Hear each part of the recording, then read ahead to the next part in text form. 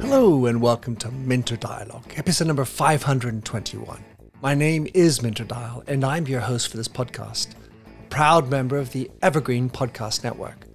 For more information or to check out other shows on this wonderful network, please visit evergreenpodcast.com. First, I'd like to give a quick shout out and thanks for the 5-star review from 6455 Buncat. So this week's interview is with Oscar Trimboli. Oscar's a speaker, author, listener, and an award-winning podcaster who's also head of the coaching faculty at the Marketing Academy in Australia. He's the author of the page 2 published How to Listen. Discover the hidden key to better communication that came out in October 2022. In this conversation with Oscar, we discuss his journey to become a great listener, how to encode listening into machines, the link between empathy and listening, and between empathy and disagreement, the self-awareness bias, listening with your eyes, and much more. You'll find all the show notes on minterdial.com. And if you have a wee second, go and drop in a rating and review. And don't forget to subscribe to catch all the future episodes. Now for the show. Oscar Trimboli. We are world seas apart, but probably much closer in many other aspects. You and I share God knows how many wonderful people, connections in common. And you have written a book with a wonderful company called Page 2. I don't know how many Page 2 authors I've actually had, but it seems they always hit rock and roll. Great people. In your own words, Oscar, who are you? I think to understand me, you have to go into a boardroom in April of 2008. And it's between a video conference between Sydney, Seattle, and Singapore. And it's the ultimate arm wrestle. It's the annual budget setting process between a subsidiary organisation, Australia, and regional and global representatives from Singapore and Seattle. And if you can imagine a bank of spreadsheet jockeys sitting behind all of us trying to crunch numbers as we talk. And these meetings are renowned for going well over the allotted 90 minutes, but they're called budget setting meetings. You need to set the budget or you can't leave. And at the 20-minute mark, my vice president in the room, Tracy, looks me straight in the eye and says, Oscar, I need to see you immediately after this meeting. Now, Minter, I did not listen to another thing for the rest of that meeting because all I was writing down was, how many weeks of salary have I got left? What are my big expenses? Because Tracy would never say that to me, and I'm about to get fired. Now, miraculously, the meeting finished early. They finished at the 70-minute mark with everything resolved, which was unusual. Because I wasn't paying attention, I got a huge uplift in my budget. But that's a story for another day. Tracy asked me to close the door as everybody filed out and all the spreadsheet jockeys also left. And as I walked back towards her, she said, you have no idea what you did at the 20-minute mark, do you? And I thought, I'm getting fired and I don't even know why. As I sat down in front of her, she said, if you could code the way you listen, you could change the world. And the only thing going through my head had nothing to do with what Tracy said. It was, woohoo, I hadn't been fired. And I lived to fight another day. Irony. And how would I describe myself as a listener is how I would describe myself. And to what extent have you carried the conversation on with Tracy? Well, let's wind the clock forward a month later. We're now in May of 2018, and we have the subsidiary budget setting meeting, and we have the local CFO, Brian, who says to me, Oscar, I want you to come to our budget setting meeting because I want you to audit my listening. I said, oh, Brian, you've been talking to Tracy about that listening malarkey. And he goes, look, Oscar, I know you got a really big uplift in your budget. Now, typically the budget area I looked after, Minter, was growing at about 10%, 12%. Because I wasn't paying attention, 32% uplift. And Brian said to me, I can't fix your top line, but we can invest for growth. Would you be interested? And I said, Brian, what time's the meeting and where is it? And I, like a rat up a drain pipe, I was at Brian's meeting and I sat there and I started to audit how he listened. And thanks to Tracy, who's traveled to New York and part of global roles looking after Rupert Murdoch's property empires. And she's recently got a role back in Australia on one of the big boards of one of the retailers here. And I have enormous gratitude for Tracy because everybody would have experienced how I listened.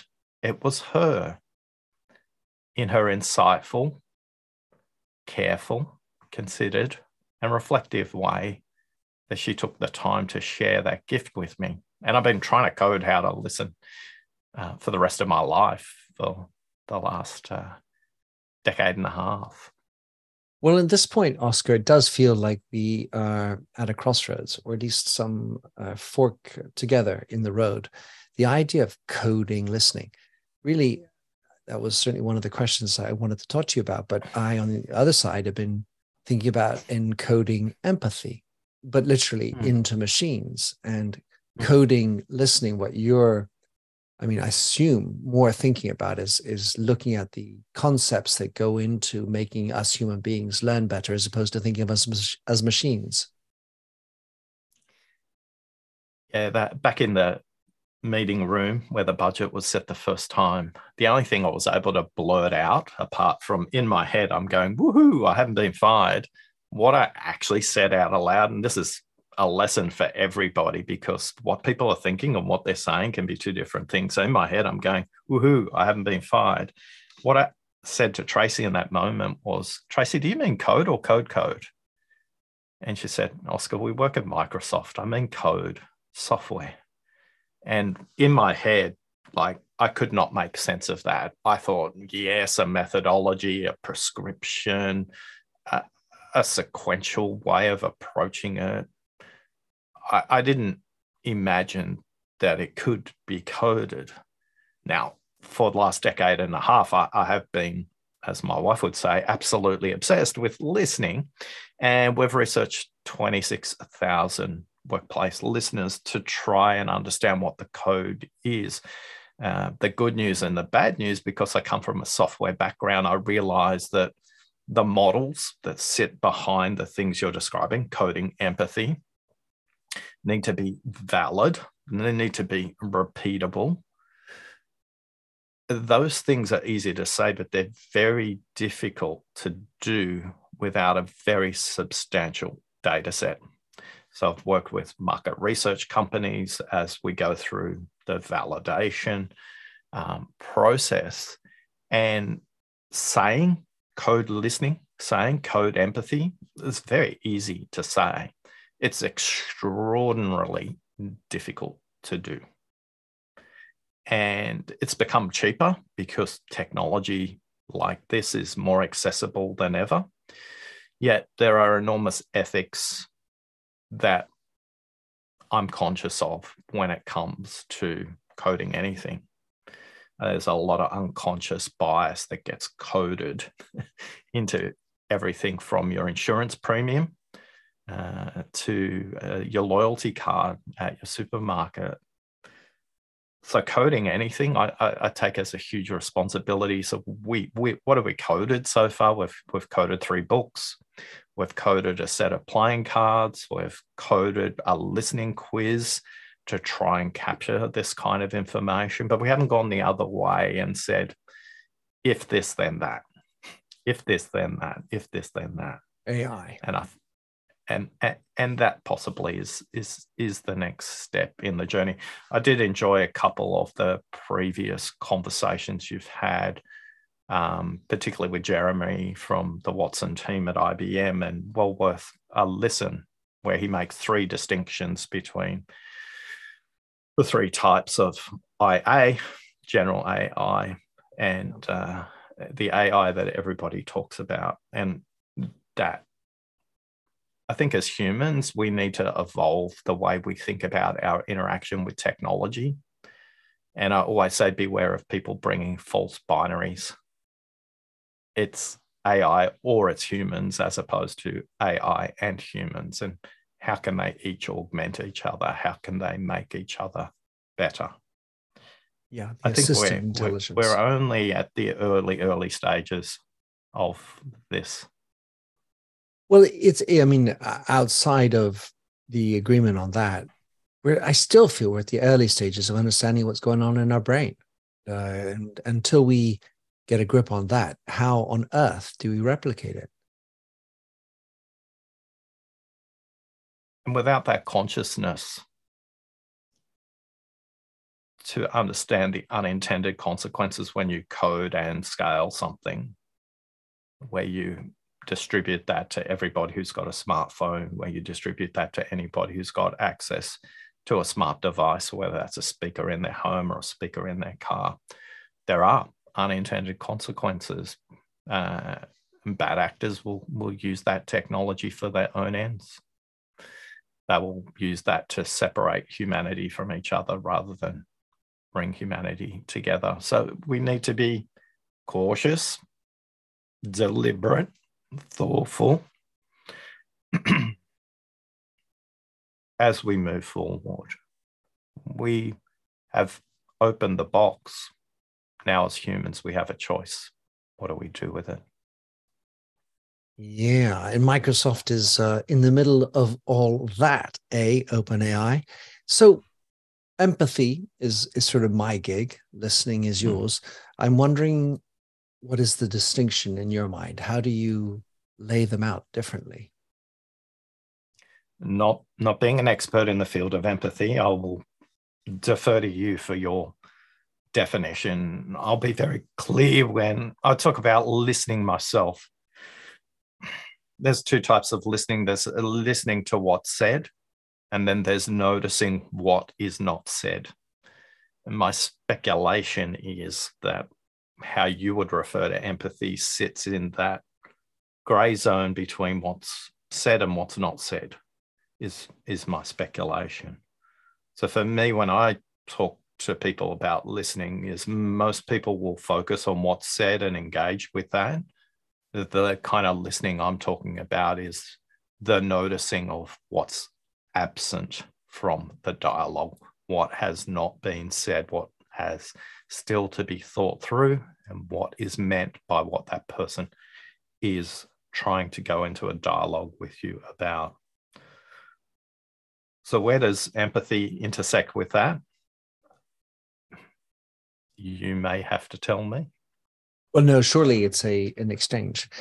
And the notions that you talk about in the book, which is called How to Listen, you obviously talk about the nonverbal cues and everything else that's around it.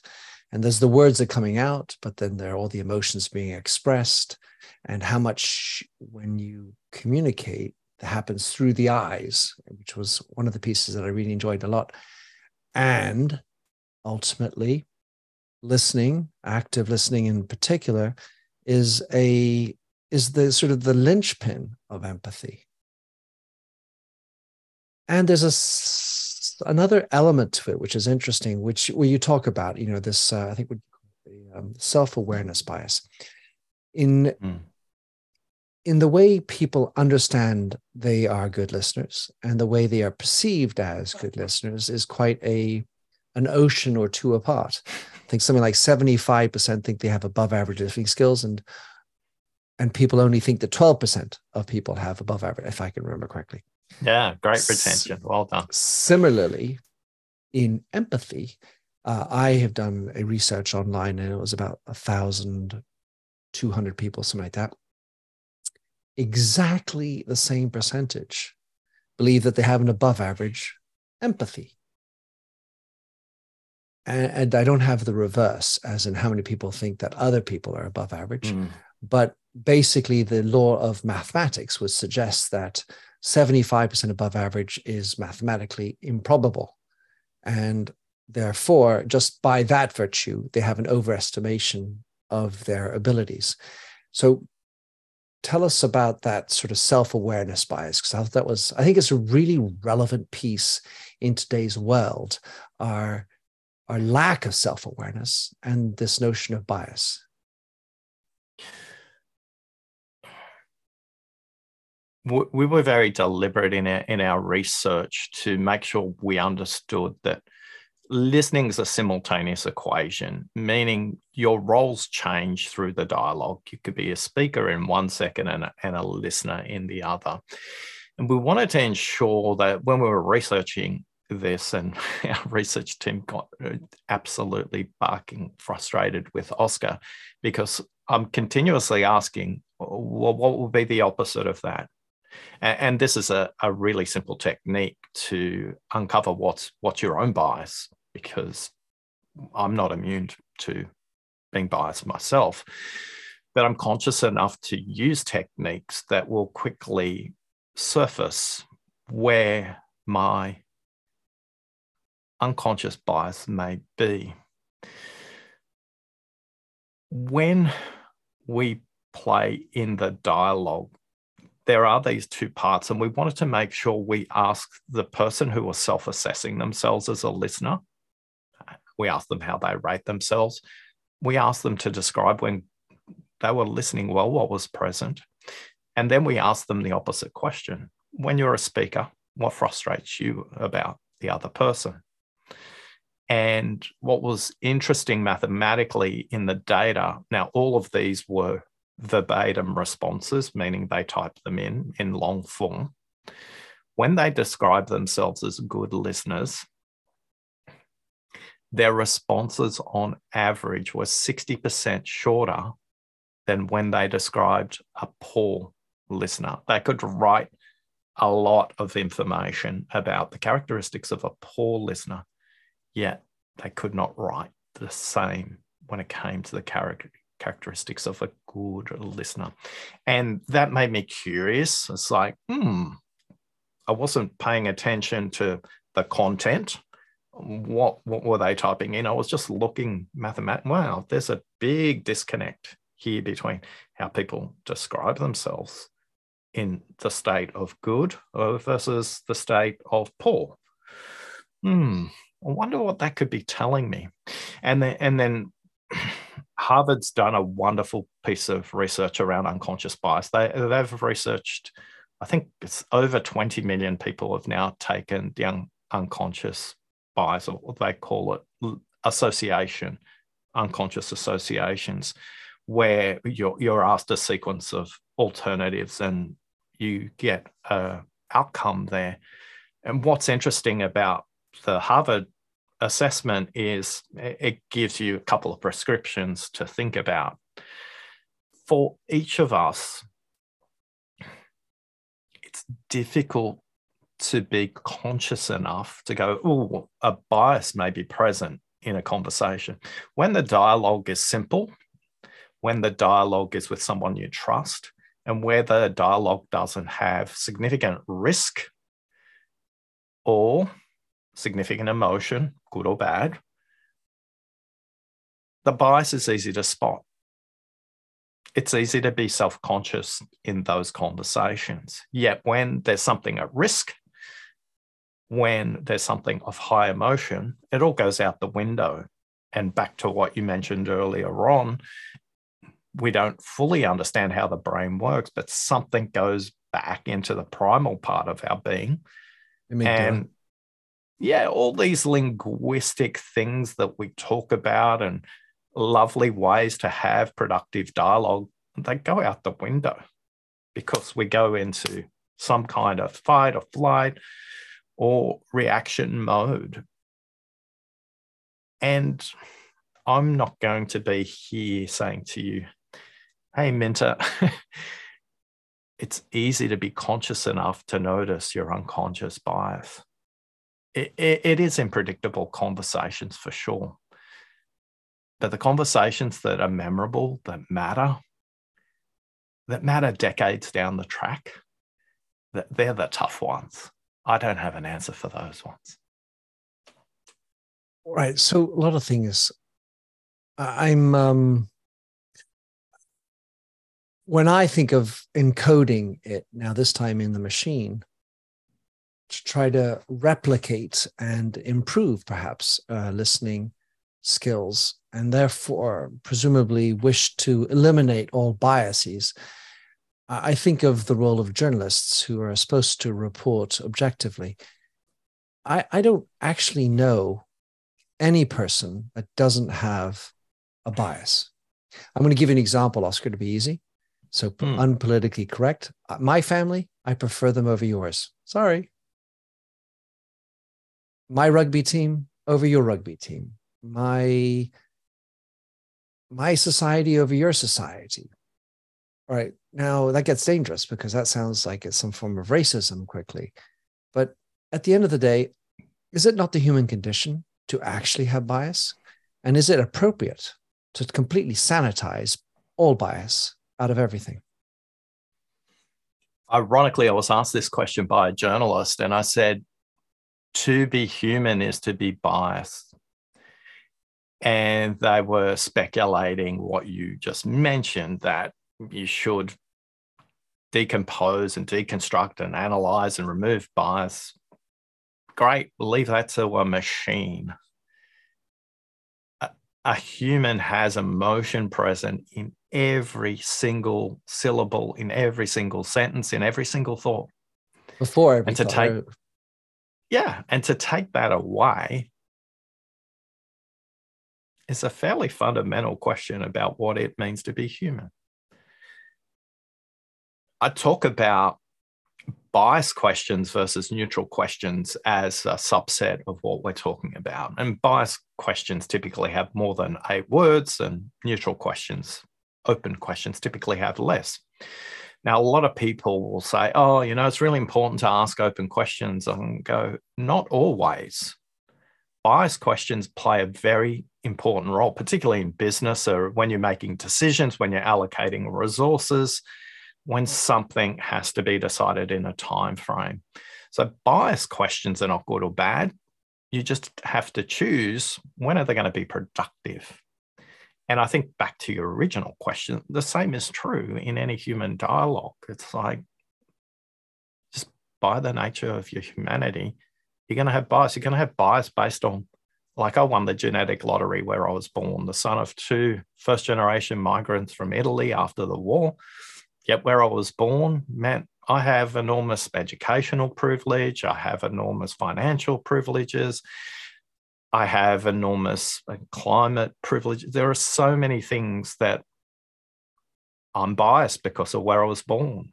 Then I was biased because of how I was educated. Then I was biased because of the workplaces I grew through. To deny that would be to deny my life experience. Biased on how you dealt with shit. And I think it takes a maturity to declare the bias and go, look, I'm going to hold that to be true for me. You can do with it what you choose. But in this moment, in this dialogue, this is my truth. This is my lived experience. You can accept it. You can reject it. You can do with it what you choose. I'm okay with that. I think it's where the dialogue degenerates into, oh, well, you can't say that, but I just have. You can't think that, well, I just have. You can't choose that option, well, I just have. And I think the beautiful thing happens in the disagreement. That's the bit we want to dialogue through, not just to go, oh, well, we can't talk about that anymore. That's where empathy and listening is present, when we know there's a clash of ideas. And I think it takes enormous maturity and courage to stay in that place that's uncomfortable, because amazing things emerge when you sit there. Gold is made through fire. And that can be made into jewelry, that can be made into CPU chips and computers. There's all kinds of things you can do, but gold has to go through your fire. And I think a relationship needs to go through that fire as well, in a dialogue for it to strengthen. We need to be careful about putting all these seat belts and safety blankets around dialogues, because we may be trading off something really important in the tension, in the disagreement. My name is Cindy Burnett, and each week I interview at least 2 traditionally published authors on my podcast, Thoughts from a Page. We talk spoiler-free about their books, so you can listen whether you have read the book or not. And then we delve into things that you most likely won't hear about anywhere else. The importance of the cover design, why they included various aspects of the story, personal details about both the books and the authors' lives, and so much more. You can find the podcast on every major platform and learn more about it on my website, thoughtsfromapage.com. Thanks so much for checking it out. Well, so seatbelts in cars I'm pretty in favor of, but the sort of Gestapo seatbelts has sort of moved into so many different areas where the principle of precaution and safety-ism, to use John Haight's words, has seeped in. And so everything is becoming sanitized. And it feels like those who are in the empathy bandwagon or the listening bandwagon in general are all about trying to make a better world. But they gloss over this hard part, which is that grisly band of brothers listening, where you go through shit, including perhaps loss, including struggles, disagreement, argument, maybe even a fight. And if you can get through that, then you are far more solid as a unit, as a team, as a couple, whatever. If you know how to get through that, because until you've tested that, it's superficial shit. And I think empathy is the other side of a disagreement. Never heard it expressed that way? I'll have to ponder that and mull it over in my sleep, because your morning, my night. That's what I'll be doing next. So for those of you who couldn't see Minter in that moment, his eyes went to a completely different place.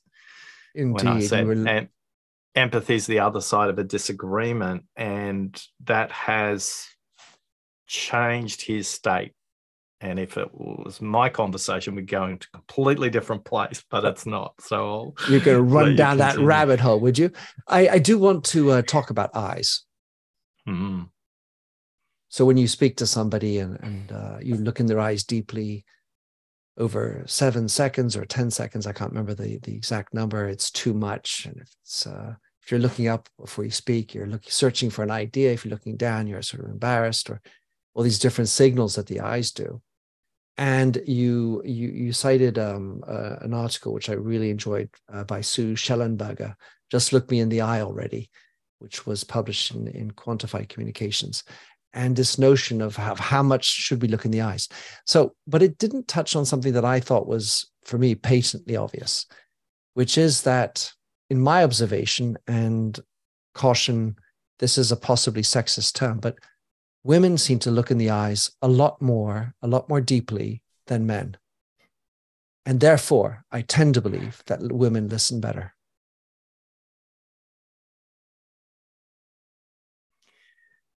Well, there's 2 different things there, so I'm going to pull both of them apart. I always say to people, know the boundary conditions of any statement you're going to make, and cultures interpret eye contact very differently. So we're going to talk about it through Western, probably English-speaking context, where eye contact and depth or time with direct eye contact is relevant, because fair point. In cultures, high context cultures, particularly Korean Chinese, the indigenous communities, the Maori communities, the Eskimo communities, eye contact means something completely different when it's over an extended period of time. And it's very contextual to who's making the eye contact, particularly in seniority. But back to the point, I interviewed a parenting expert because everybody wanted me to ask the question, how do you get kids to listen to you? And Dr. Justin Coulson has written 8 books, many PhDs. I think he's done 3. And that doesn't matter for a hill of beans. He has got 7 children and 7 girls. That makes him a parenting expert, not everything else. But he made a really interesting point. He said with teenagers, particularly when it comes to eye contact, if you're wanting to discuss something important with a teenage girl, take her out for a milkshake, a coffee, a cup of tea, sit there face to face, look them directly in the eye. With a teenage boy, take them fishing, go on a bike ride, do gardening together, go on a car ride, but don't have direct eye contact, because the teenage boy will code that as aggression and a threat. So you won't get the same kind of conversation from them. So eye contact matters, but be cautious. When we interviewed Susan Constantine, the human lie detector, she's coded a lot of Ekman's work, who's the original expert in the field, into software. And she says most people get those heuristics wrong, looking up, looking down, etc. She would say, unless you've studied in the field, just notice when it changes dramatically in their body, which is what happened to you when I made that comment earlier on. The eyes will move, and so will the head, by the way, move in a completely different direction, and you'll notice the energy change. Now, I don't want to disappoint you, Minter, but I've studied a lot around listening and listening research, and it's very difficult to find any statistical difference in listening effectiveness between the genders. It's very marginal.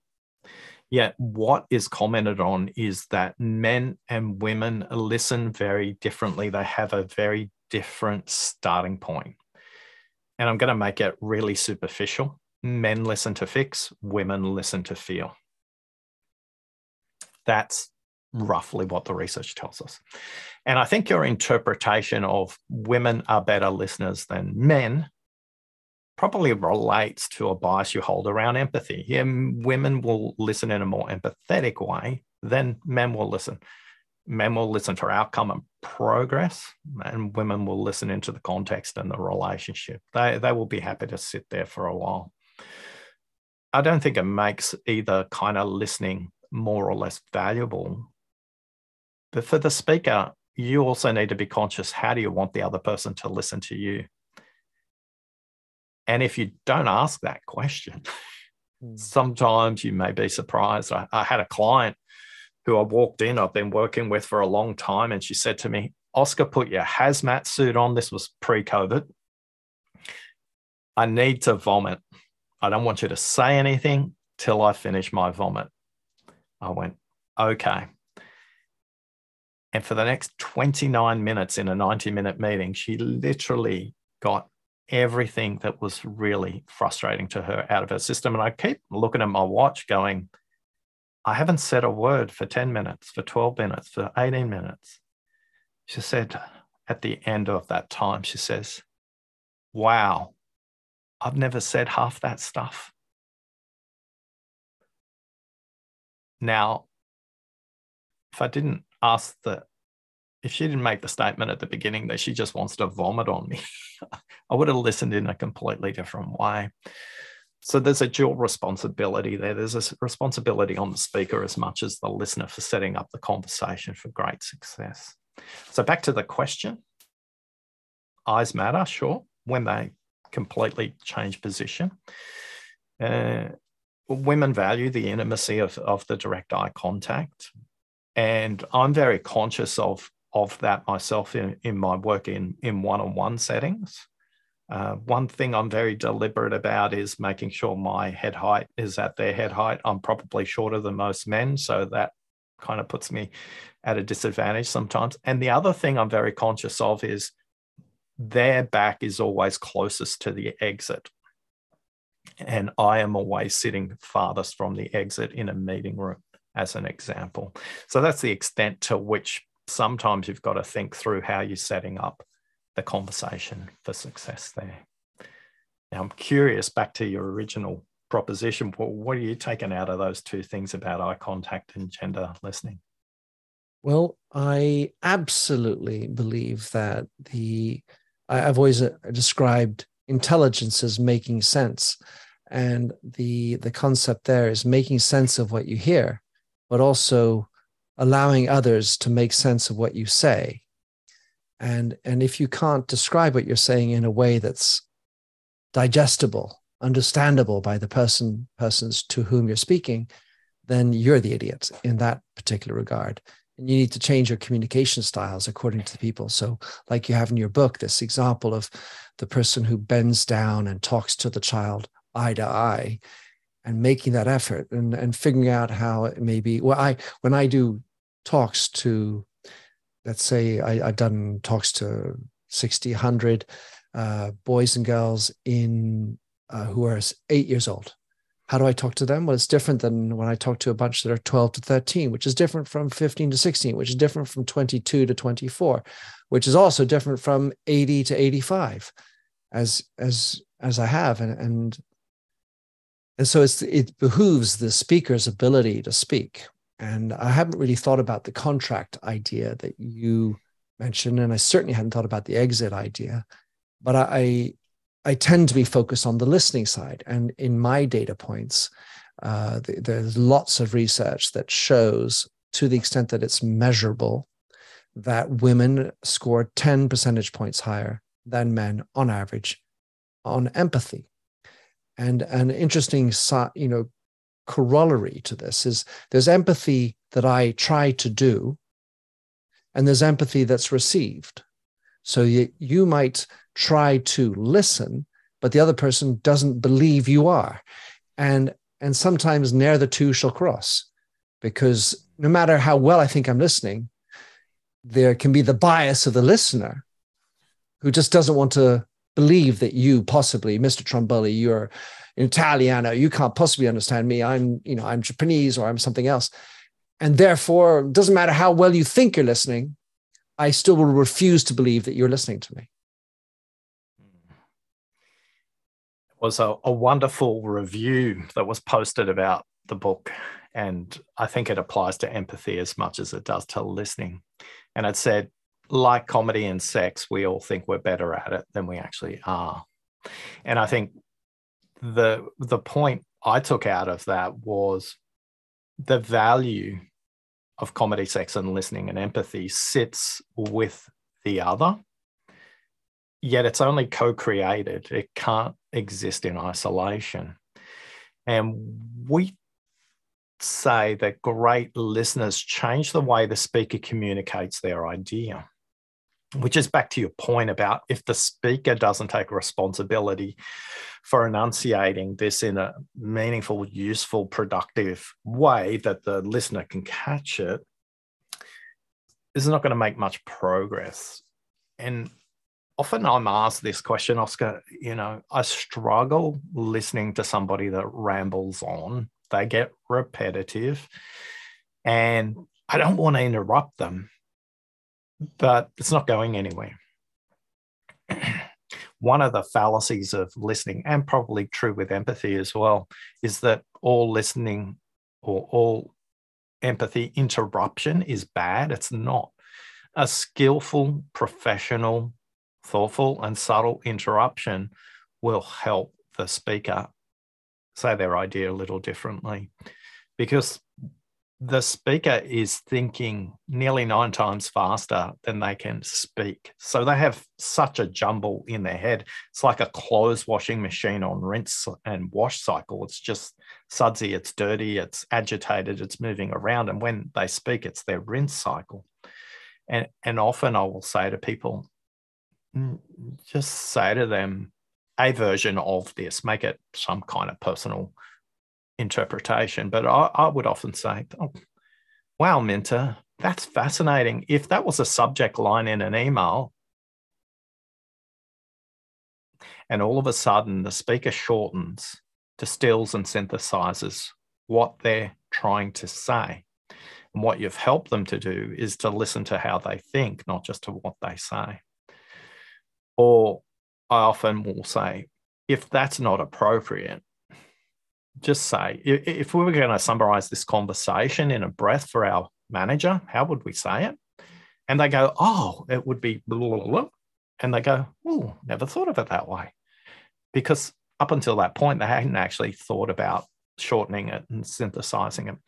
So there is a responsibility on the listener, if the speaker's stuck, to help them dialogue in a different way, because not everybody has been trained as well as you have in storytelling.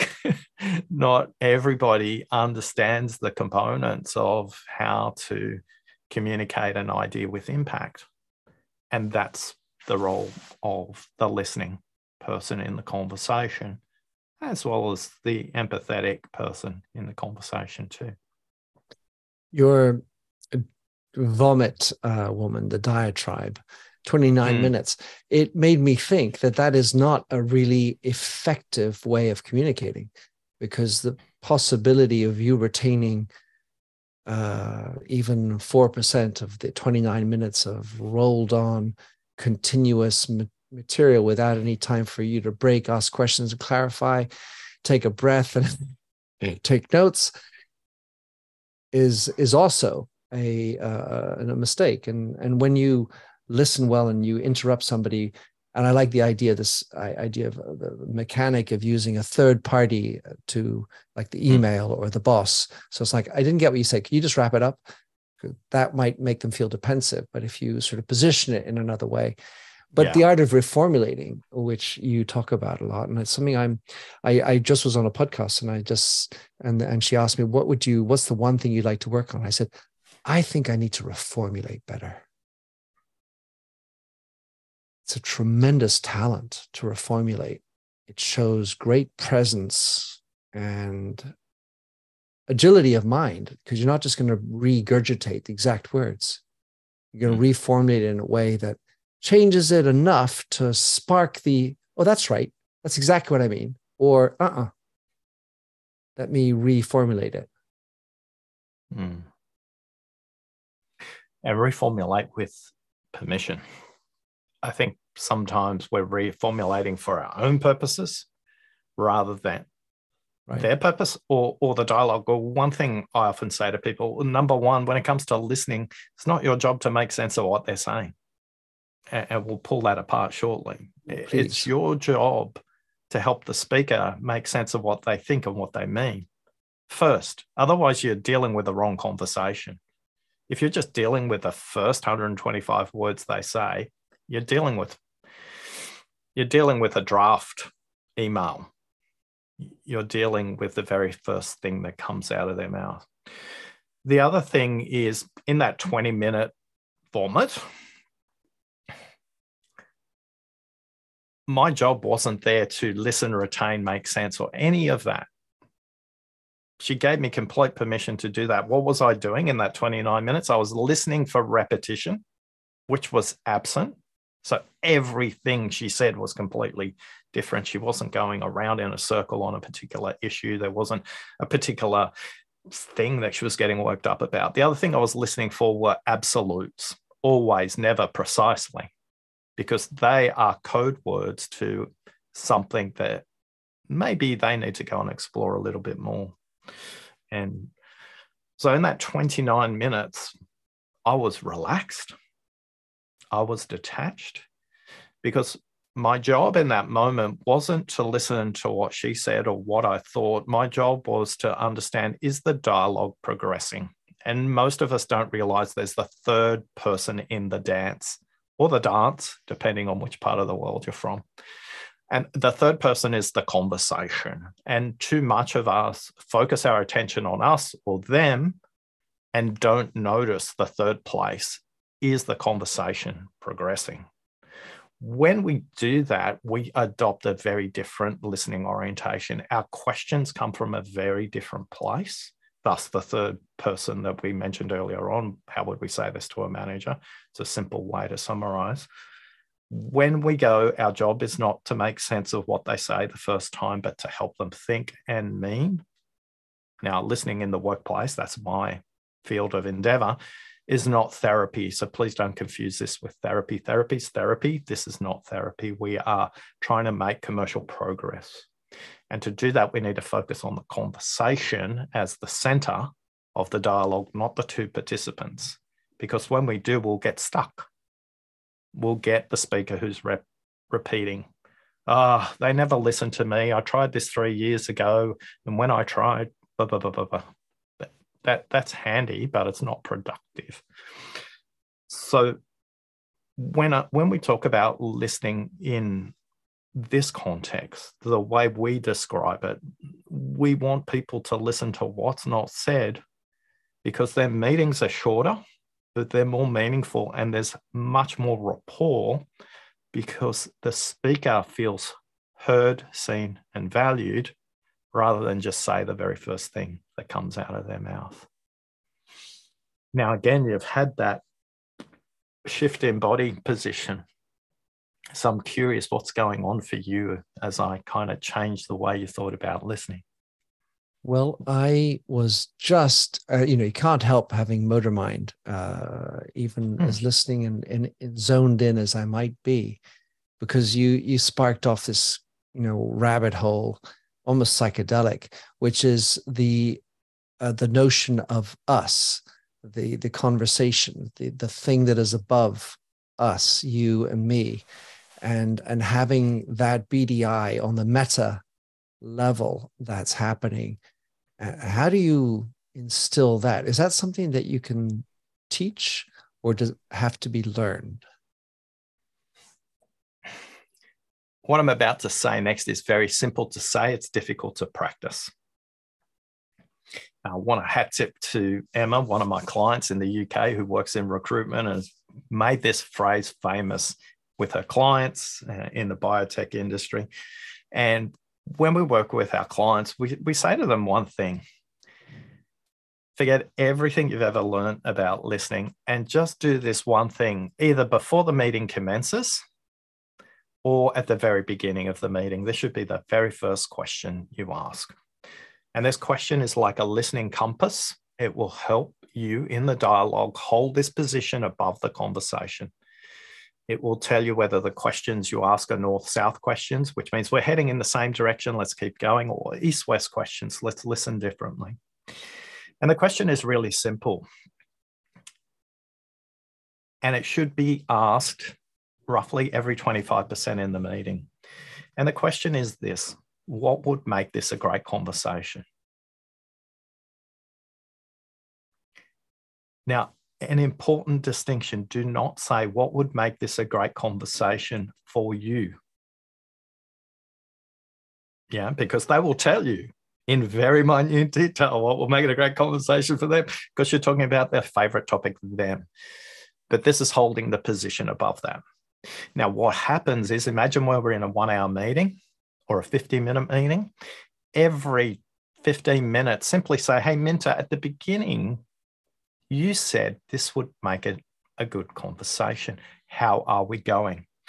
And what Emma says, and to her surprise as she did this, she says, Oscar, if I'm listening well, the meeting's over at the 15-minute mark. And then they start to tell me other stuff. Or they tell me, look, we've done this bit well, but can we do this bit next, right? Which they would never talk about. That little question, what will make this a great conversation? Check in every 25% in a meeting and you'll find that your meetings are shorter. At least that's what our research group tells us that we're tracking. This question will do that. Is it an easy question? Yes. The discipline of asking every 15 minutes, that's the hard bit. But when you build that muscle, meetings are shorter, rapport is higher because the other person feels heard. And to bring it home, Emma says, when I get referred by my clients to other potential clients now, the way they refer Emma is, you can get any recruiter, but Emma will actually listen to you. So a little bit of me did a dance of joy. So can that be taught? Absolutely. That our deep listening ambassador community has taken that idea out into the world and brought back the evidence of progress, it takes a good deal of discipline and courage. And sometimes it can simply be an email before the meeting. It doesn't have to be right at the beginning of the meeting as well. The final part of that bit, Minter, is that when you play back what they said at the beginning of the meeting at the 15-minute mark, what happens for the speaker is, wow, he's actually listened to what I said, which is surprisingly rare for most people. And you increase rapport as a result. Easy to say, difficult to practice. 90 days to 120 days, our ambassador community have kind of said that's how long it takes them to build that muscle. And in group meetings, you should ask that question as the host. And if the host doesn't ask the question, as a participant, you should ask the host that question as well. Nice. So we're drawing to a close, and I still feel like I have another zillion questions. But let me sort of zero in on this idea of that question, which is, how do we, what does a good conversation look like? You talk a lot about deep listening. I tend to talk a lot about deep conversations. And if the answer to that question, a good conversation, looks like, well, we resolve our issue, right? We resolve our issue. It's us, but it doesn't sound particularly profound. And I'm wondering what the link is between deep listening and deep conversation in Oscar's mind. So we talk about the concept of the listening battery. And a lot of us turn up to conversations with our listening battery at orange or red or just about to touch black. So you can't always have a deep listening conversation. Please be aware of that. And sometimes you have to go, look, now's not a good time for that conversation. Can we do it another time? So that's the first thing I would say. Be deliberate. Not all conversations, for me, are deep listening conversations. When I'm listening to my two brother-in-laws bang on about religion at lunchtime on a Sunday, again, I'm completely disconnected. Now, they're banging on about the religion of Canon versus Nikon when it comes to photography. So it's like my camera is my phone, right? Am I deeply listening in that conversation? No, I'm skating over the top of it because that's the contract. They're going to talk about their phone thing, their camera thing, and I'm going to kind of skate across the top.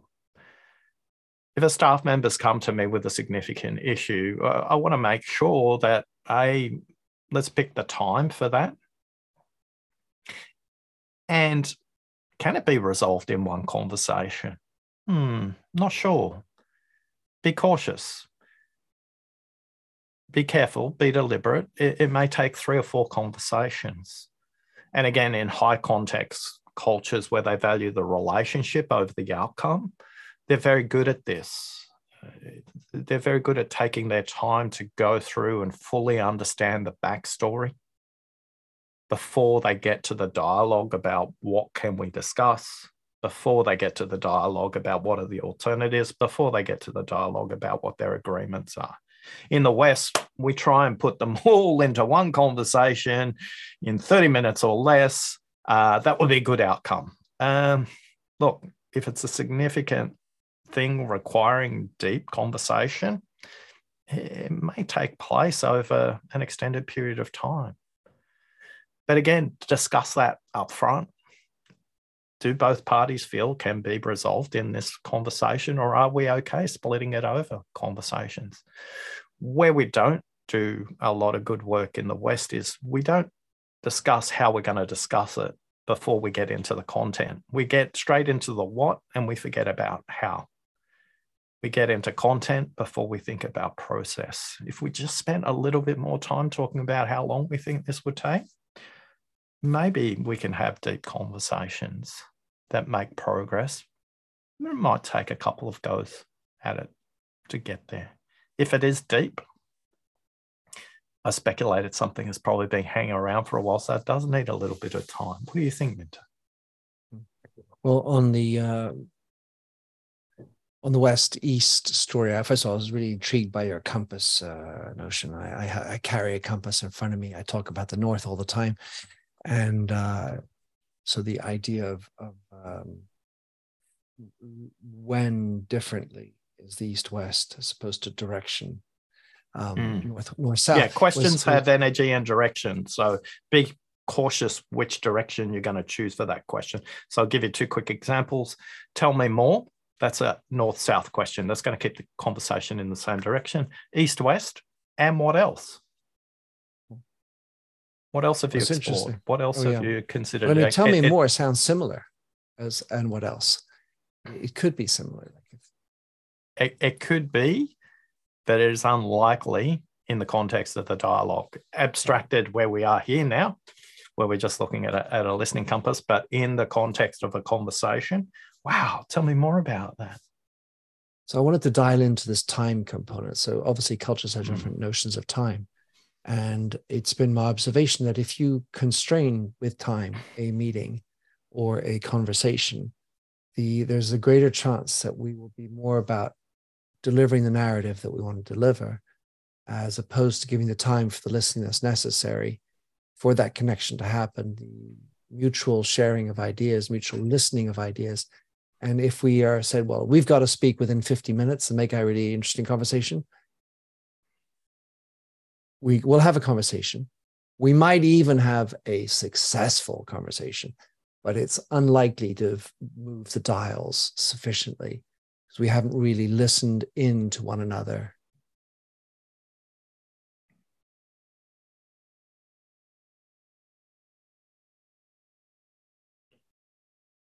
When I spoke to Tom Varghese, who studies across cultures, he talks about this concept of time, and we were talking about Indian culture, which he calls polychronic, which means that their relationship with time is very different to someone who's on Greenwich Mean Time or British Standard Time. And if New the York meeting's minute. to start, if the meeting's to start at the top of the hour, that's a good indication in India, but it doesn't mean everybody's going to be in the room at the top of the hour. And Westerners who go to India and are frustrated by that will quickly learn that time has a very different orientation. Working with my clients, they are thinking about time in a way that is sequential. Yet what they're doing in that sequence is forcing dialogue into a time period that means they're not allowing the idea to fully expand. I talk about the analogy of making bread. And when we think about meeting time, time is the yeast for the idea. And when you make bread without yeast, it's flat, it's untasty, nobody's really going to talk about it. But when you give it time to rise and prove, you set the bread aside and you put a towel over the top of it and you put it in a warm and humid place, and it needs time to expand. The cost of forcing a conversation into time is called rework. What happens is you come back at some point in the future and people deliver what you thought you agreed on. And what people realize is, no, that's not what I meant. Well, you didn't get time to explain what you meant because we're in a rush to get it into 50 minutes. So everyone went out and did something and wasted a huge amount of effort, resources, both financial and human, customer time, supply time. Yet if we would have just paused just a little longer and gone, okay, well, let's make this part 2 or part 3 because we fully haven't explored XYZ. Then the rework is less. Then people bring back a work product that's of a quality and a timeliness that means it can be shared. But the consequence of rushing into time is just a rework. planning, foresight, flexibility, lots of different things. My goodness. Well, Oscar, too many things to listen to. Whoa. Well, I can certainly, and I would like to voraciously encourage anyone listening who has listened all the way through to the very end, good on you, to go and get your book. Not only would I encourage them to buy your book, I would also encourage, because I need both, this is what I did, to buy the book, which I can hold up here, and to listen to the Audible. And the reason for the listen, outside of the fact that we're listening to listening, is the way that you did the audiobook is delightful. It's full of personality. It's got all the different interviews that are injected into it. When I first did an Audible, I wasn't allowed to have a tummy digestion. I wasn't allowed to have a comma in the wrong place. You, sir, went fully off script as far as I was concerned. And you made it a wonderfully good experience. And yet there were so many things I wanted to pick up and catch and note. So that's why I had to have the book. So that's what I'm going to say. How can anybody follow you? Oscar, what's the best way to connect with you? And of course, what's the best way to go grab your book? I'll get the book from Awkward Book retailers. As much as I'd love you to connect with me, I'd rather you connect with yourself. Visit listeningquiz.com. Go and take the 7-minute assessment. Understand what the barriers to listening are. And from there, you'll get all the coordinates to connect to me if you want to. But I would encourage you to learn about what your primary and secondary listening barriers are. And that'll be more useful to your listening than maybe connecting with me in the first instance. Listeningquiz.com. That's the very first time I've ever had somebody go listen to yourself. Oscar, a true pleasure and a privilege to have you on. Thanks very much. Thanks for listening. Thanks for having listened to this episode of the Minter Dialogue podcast. If you like the show and would like to support me, please consider a donation on patreon.com/MinterDial. You can also subscribe on your favorite podcast service. And as ever, rating and reviews are the real currency for podcasts. You'll find the show notes with over 2,000 and more blog posts on minterdial.com. Check out my documentary film and 4 books, including my last one, You Lead, How Being Yourself Makes You a Better Leader. And to finish, here's a song I wrote with Stephanie Singer, A Convinced Man.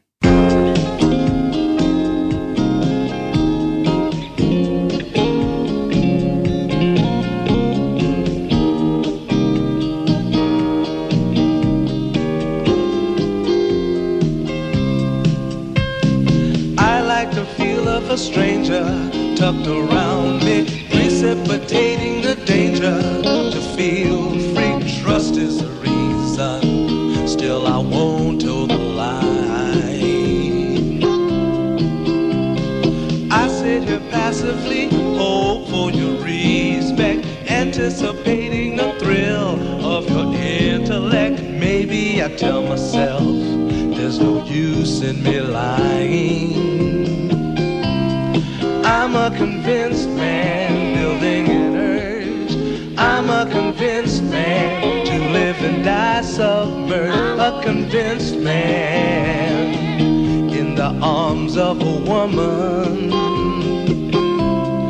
I'm a convinced man, challenge my fate.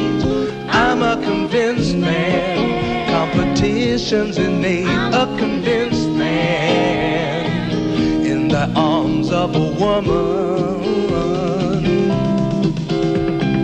Despise revenges and struggle with deceit. Live for the challenge so life's not incomplete. What's wrong with challenge? I know soon we all die. I like the feel of a stranger tucked around me, precipitating the danger. To feel free, trust in my reason, and let me show you why. I'm a convinced man, practicing my lines. I'm a convinced man, here in these confines. A convinced man, in the arms of a woman. I'm a convinced man, bit to the test. I'm a convinced man. I'm ready for an arrest. I'm a convinced man in the arms of a woman.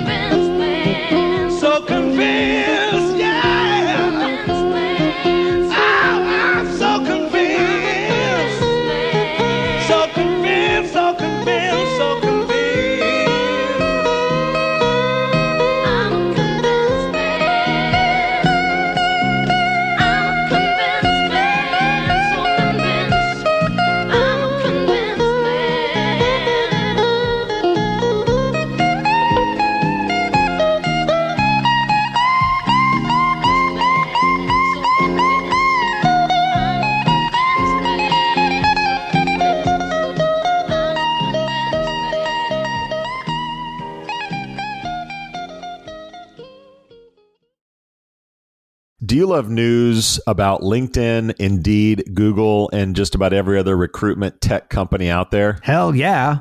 I'm Chad. I'm Cheese. We're the Chad and Cheese Podcast. All the latest recruiting news and insights are on our show. Dripping in snark and attitude. Subscribe today wherever you listen to your podcasts. We out.